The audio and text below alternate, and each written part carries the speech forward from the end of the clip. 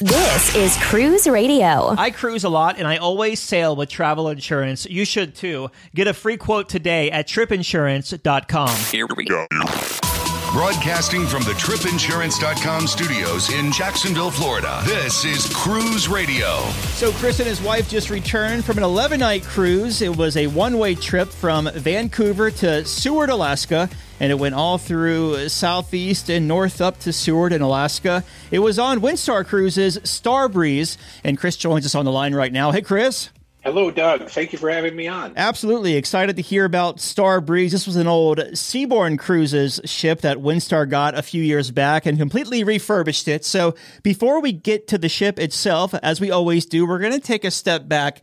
Give us some pre-cruise thoughts. You're out there in Wisconsin. What made you want to fly over there to Vancouver and take that 11-night northbound on Star Breeze? It was a bucket list item for us in 2019. And so we booked it and was looking forward to a 2020 summer cruise. And of course, with the pandemic, that got pushed to 21 and then again pushed to 22. So third time was the charm for us.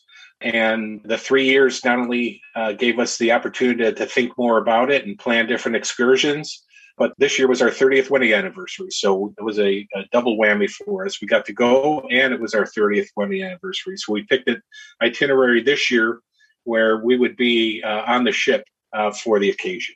Oh, that's very cool. Well, congratulations. And you make your way from, where do you fly out of? Madison going west? We did. Okay. Yeah, we went from Madison all the way to Vancouver.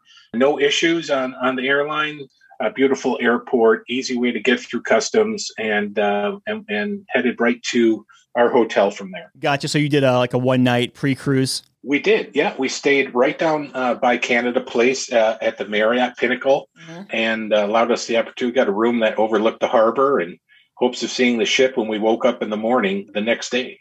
Very cool. And so you got to look right down to where you'll be boarding in a few hours then.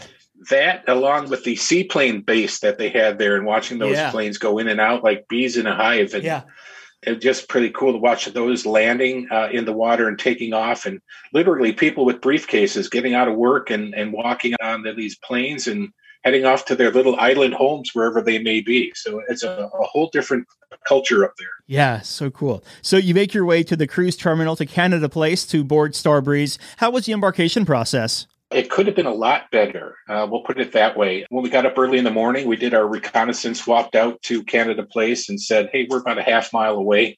Should we just walk here? We checked out where we'd be checking in and said, yeah, let's bring our bags. So we went back to our room and checked out of the hotel and walked to Canada Place. As walkers, you're directed down the parking ramp underneath Canada Place there, where the buses drop off passengers, only to find that there were no bag porters, none. And a bunch of people starting to line up. The Grand Princess was there, as well as the Zuiderdam. And so it was quickly filling up with passengers, all with their bags, not knowing what to do. We all were told to go in an elevator and go one story down where the porters would be. Well, just to think that 1,000 people trying to get in a 10-person elevator took a little bit of time. Yeah. And once we made our way down there, it was the second level of the parking garage where the taxi cabs actually were dropping off. And you could find the cages for each of the ships that you could drop your bags off. And so that was our first kind of, this isn't very good. And we kind of figured out that it's probably a labor thing. But we finally got our bags handed off and went to check in. The second thing for your listeners, Windstar does not check in at portside. They check in on the ship. All we had to do was try to find the ship. And we kept asking, how do we get to the ship? And they're like, you have to check in first. And we said, there's no place to check in. We made it through customs and then found the Windstar waiting area where they had us wait in groups of 20. You could see it right there. You want to get on board, get checked in, all that good stuff. We finally made it on board and it was beautiful. But from shore to ship was 90 minutes total time. That was probably the most disappointing part of our whole trip. Nothing to do with Windstar. All had to do with Canada Place and checking in and how to get as a walker or someone getting off the bus through the whole process of finding customs and also security. So the security line at Vancouver, we found out it was only the second time The Star Breeze was there in Vancouver, and many of the people didn't know about this check-in process, and they wouldn't let us go through security without our room keys. Well, we didn't have room keys because we were not checked in yet. And they finally found a special line for us that somebody had a list of names where we could show our passport and then let us through security. So just some interesting things that we found on embarkation. But once on the ship, just a fantastic experience. Yeah, certainly sounds like an interesting embarkation experience there, but you made your way on the ship 90 minutes later. What were your first impressions of Star Breeze? Beautiful. It even smelled new still.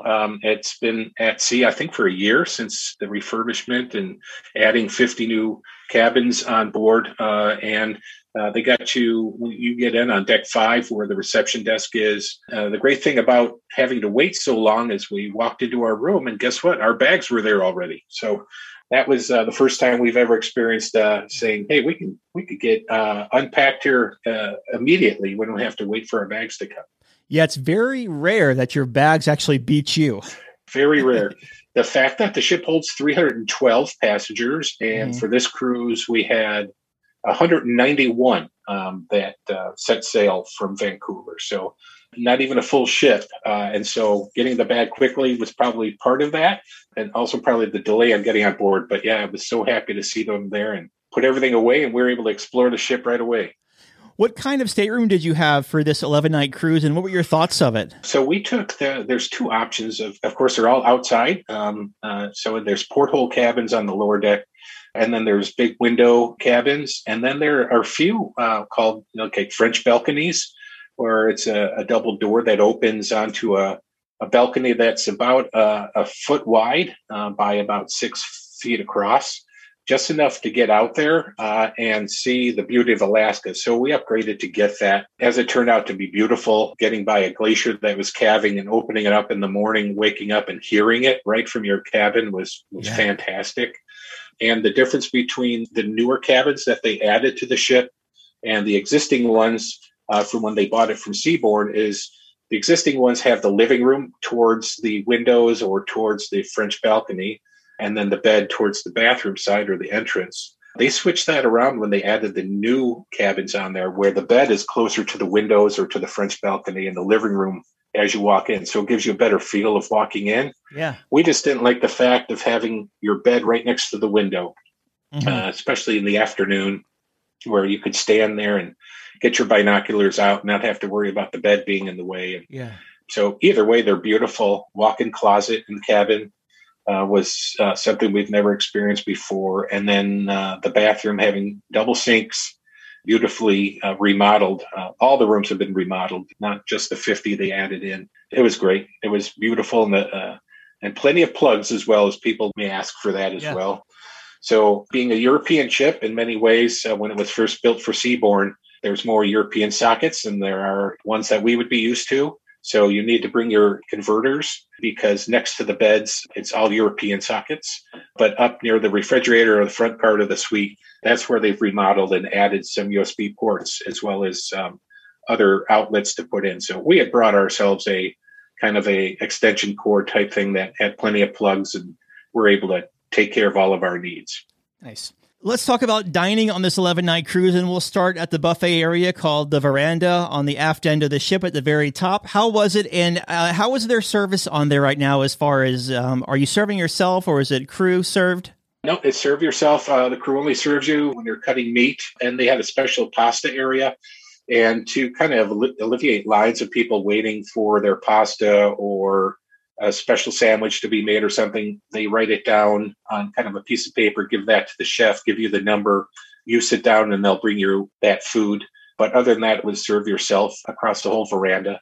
And you can eat either outside or inside in the back of the ship. And how did the main dining room work on this one? So the main dining room is called Amphora, which is located down on deck 4.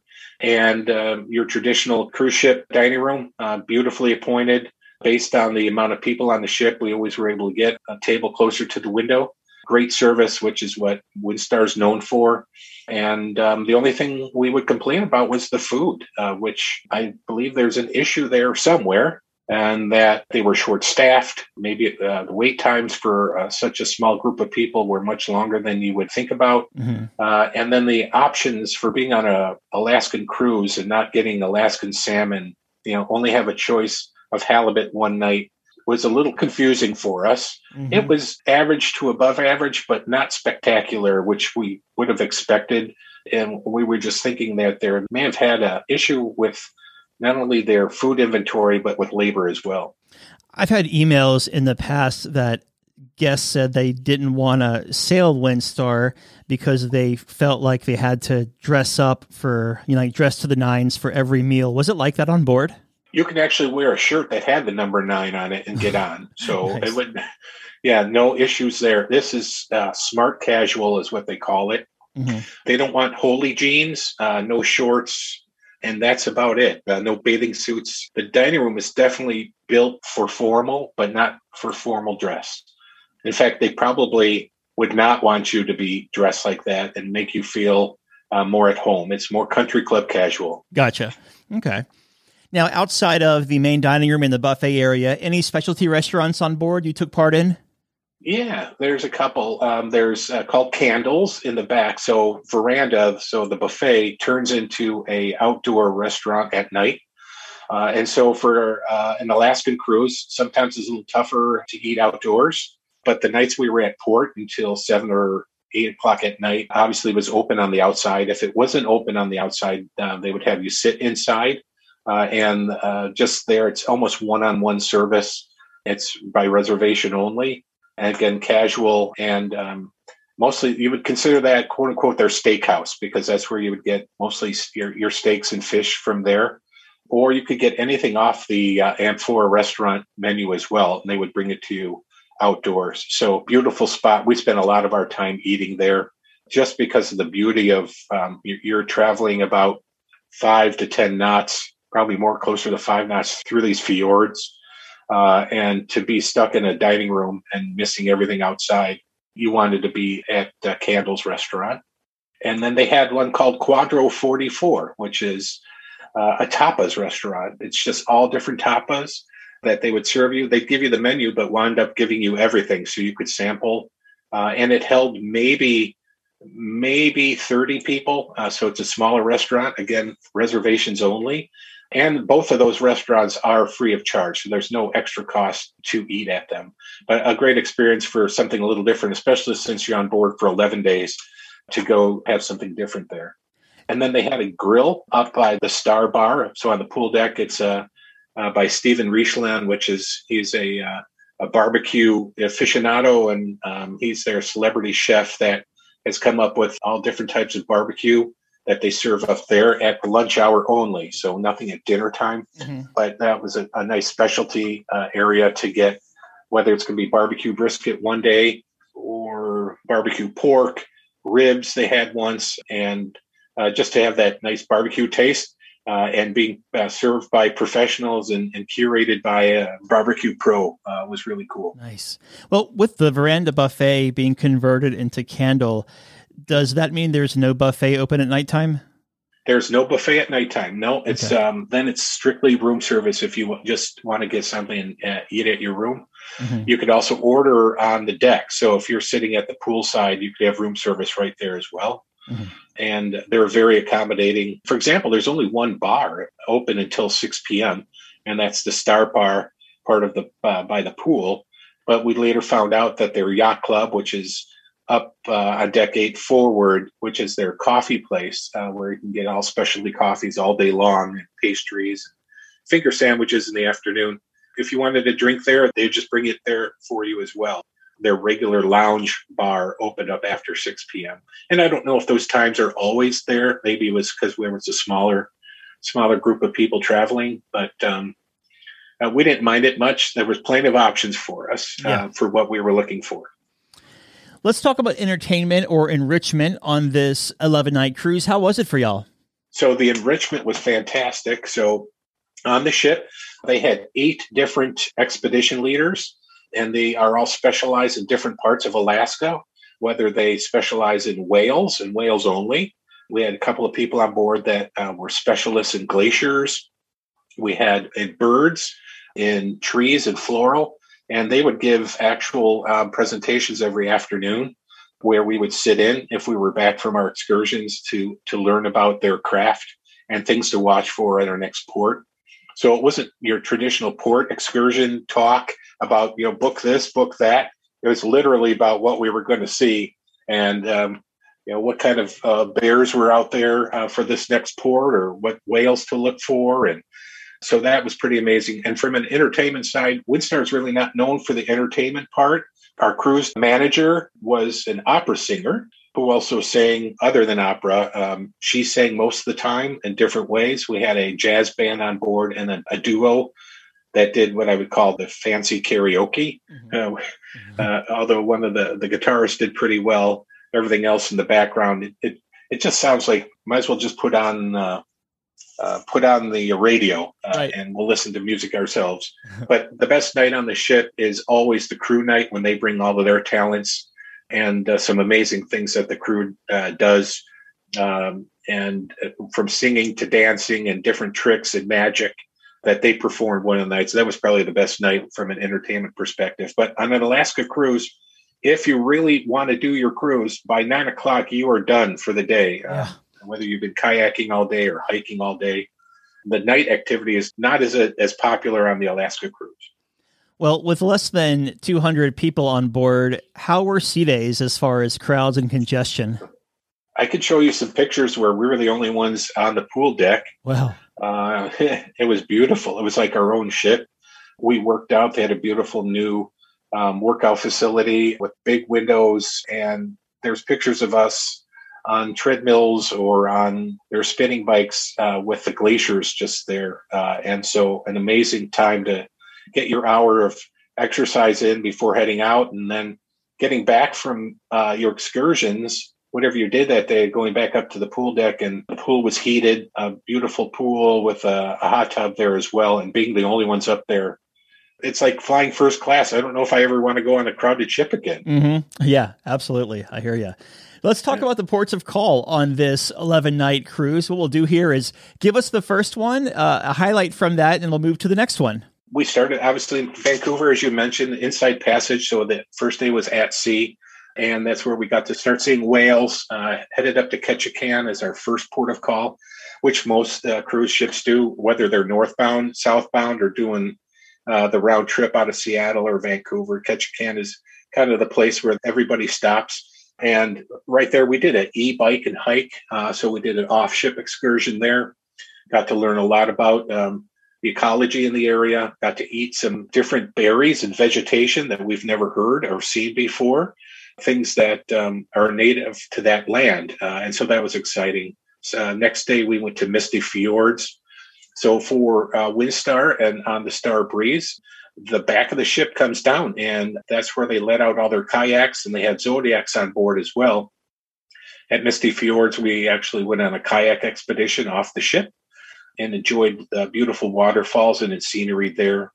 The next stop was Wrangell, where we went with the expedition leaders on a hike up to the top of the mountain overlooking Wrangell, which was beautiful, learning all about the underground and the trees. There's only 3 trees that grow in the Inside Passage based on glaciers and based on the permafrost that's there. And so understanding some of that, the cruise becomes not an entertainment cruise, it becomes an educational cruise. And we really enjoyed that. The next day we were in Sitka, which is a beautiful town.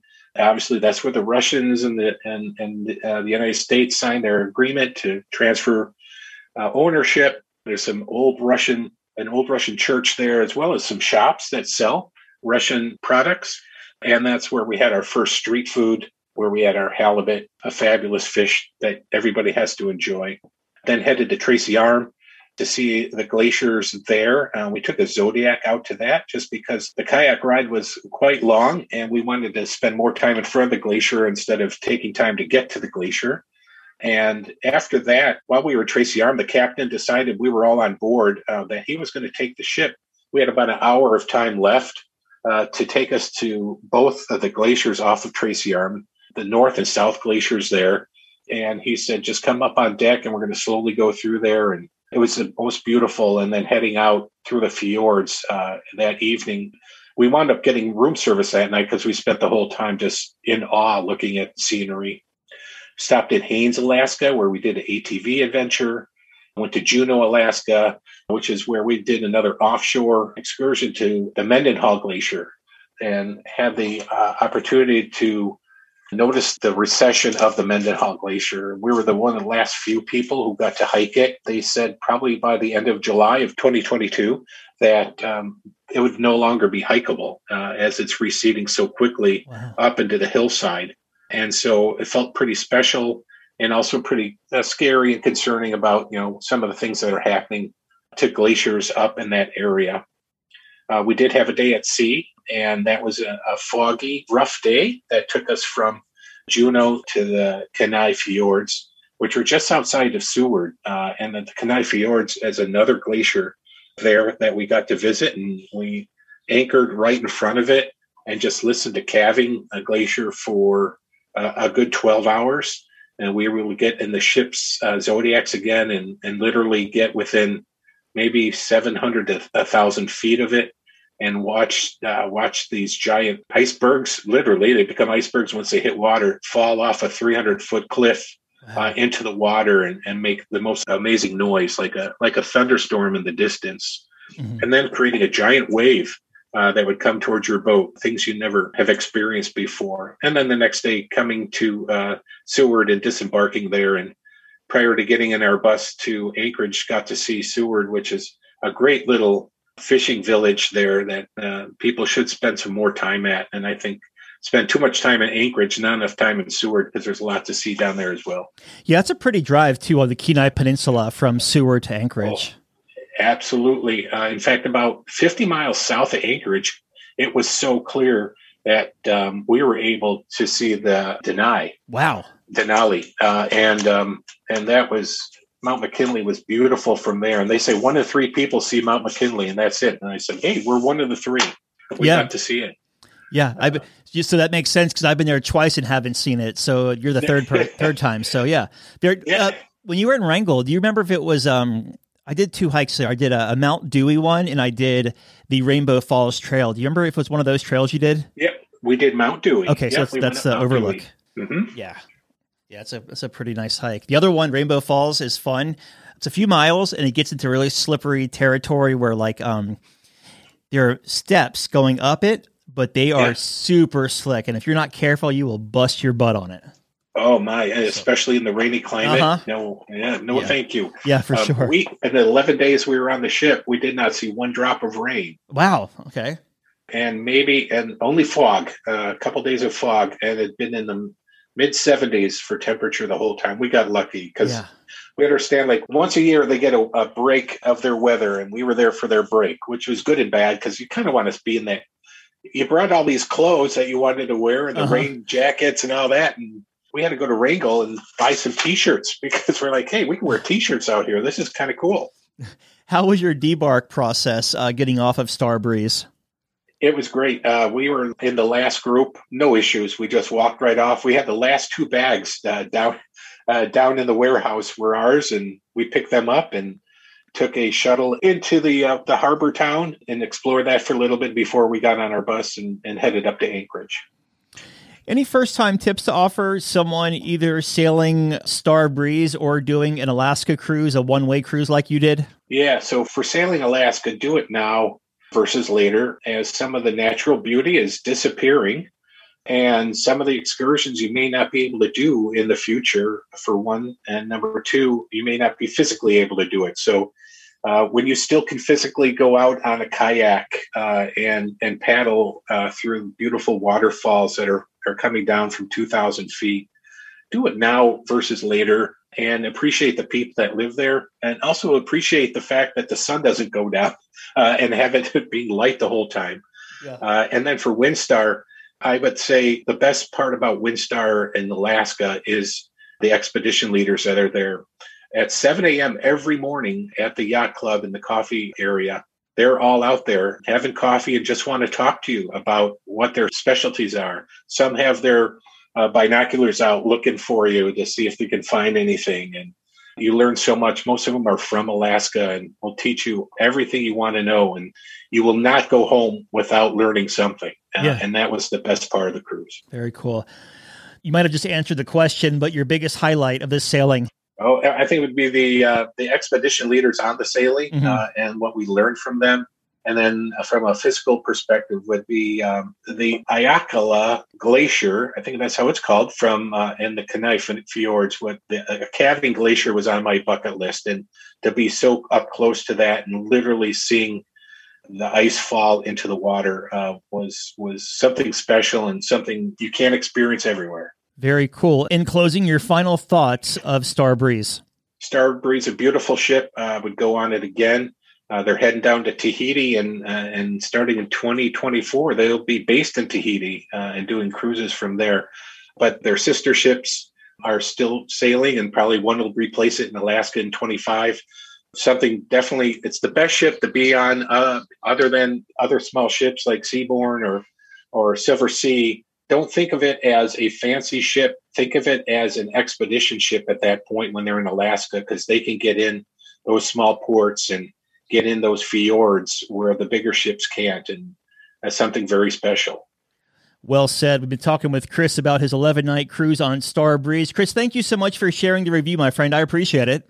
Thank you. Appreciate it. I can't wait to give you another review, which means I would have gone on another cruise, which I can't wait. A big question we get at Cruise Radio is, how do I know if I need trip insurance? Simple answer. If you're getting on a plane, taking a road trip, or getting on a cruise ship, you need to have travel insurance. Hey, it's Doug Parker from my friends at tripinsurance.com. Not only does tripinsurance.com protect your vacation investment, but it also gives you peace of mind in case anything were to go wrong on your trip. How do they do it? They offer 3 different types of trip insurance policies. Good, better, and best. One policy for every vacation budget. But it doesn't just stop there. They're up to 40% lower when you shop around on other comparison sites. Plus, tripinsurance.com offers 24-hour customer support before, during, and after your trip, online claims assistance, and travel alerts to let you know what's going on at your destination. But find out for yourself. Check out tripinsurance.com. All right, Dougie, let's see what we got for you, buddy. Cruise Radio is produced at the tripinsurance.com studios in Jacksonville, Florida. Get cruise news, ship reviews, and money-saving tips every Thursday on Cruise Radio. If you've enjoyed this episode, please subscribe to the show. If you want to help spread the word, give Cruise Radio a 5-star review. Find Cruise Radio where you listen to your favorite podcast or online at cruiseradio.net. I'm your announcer,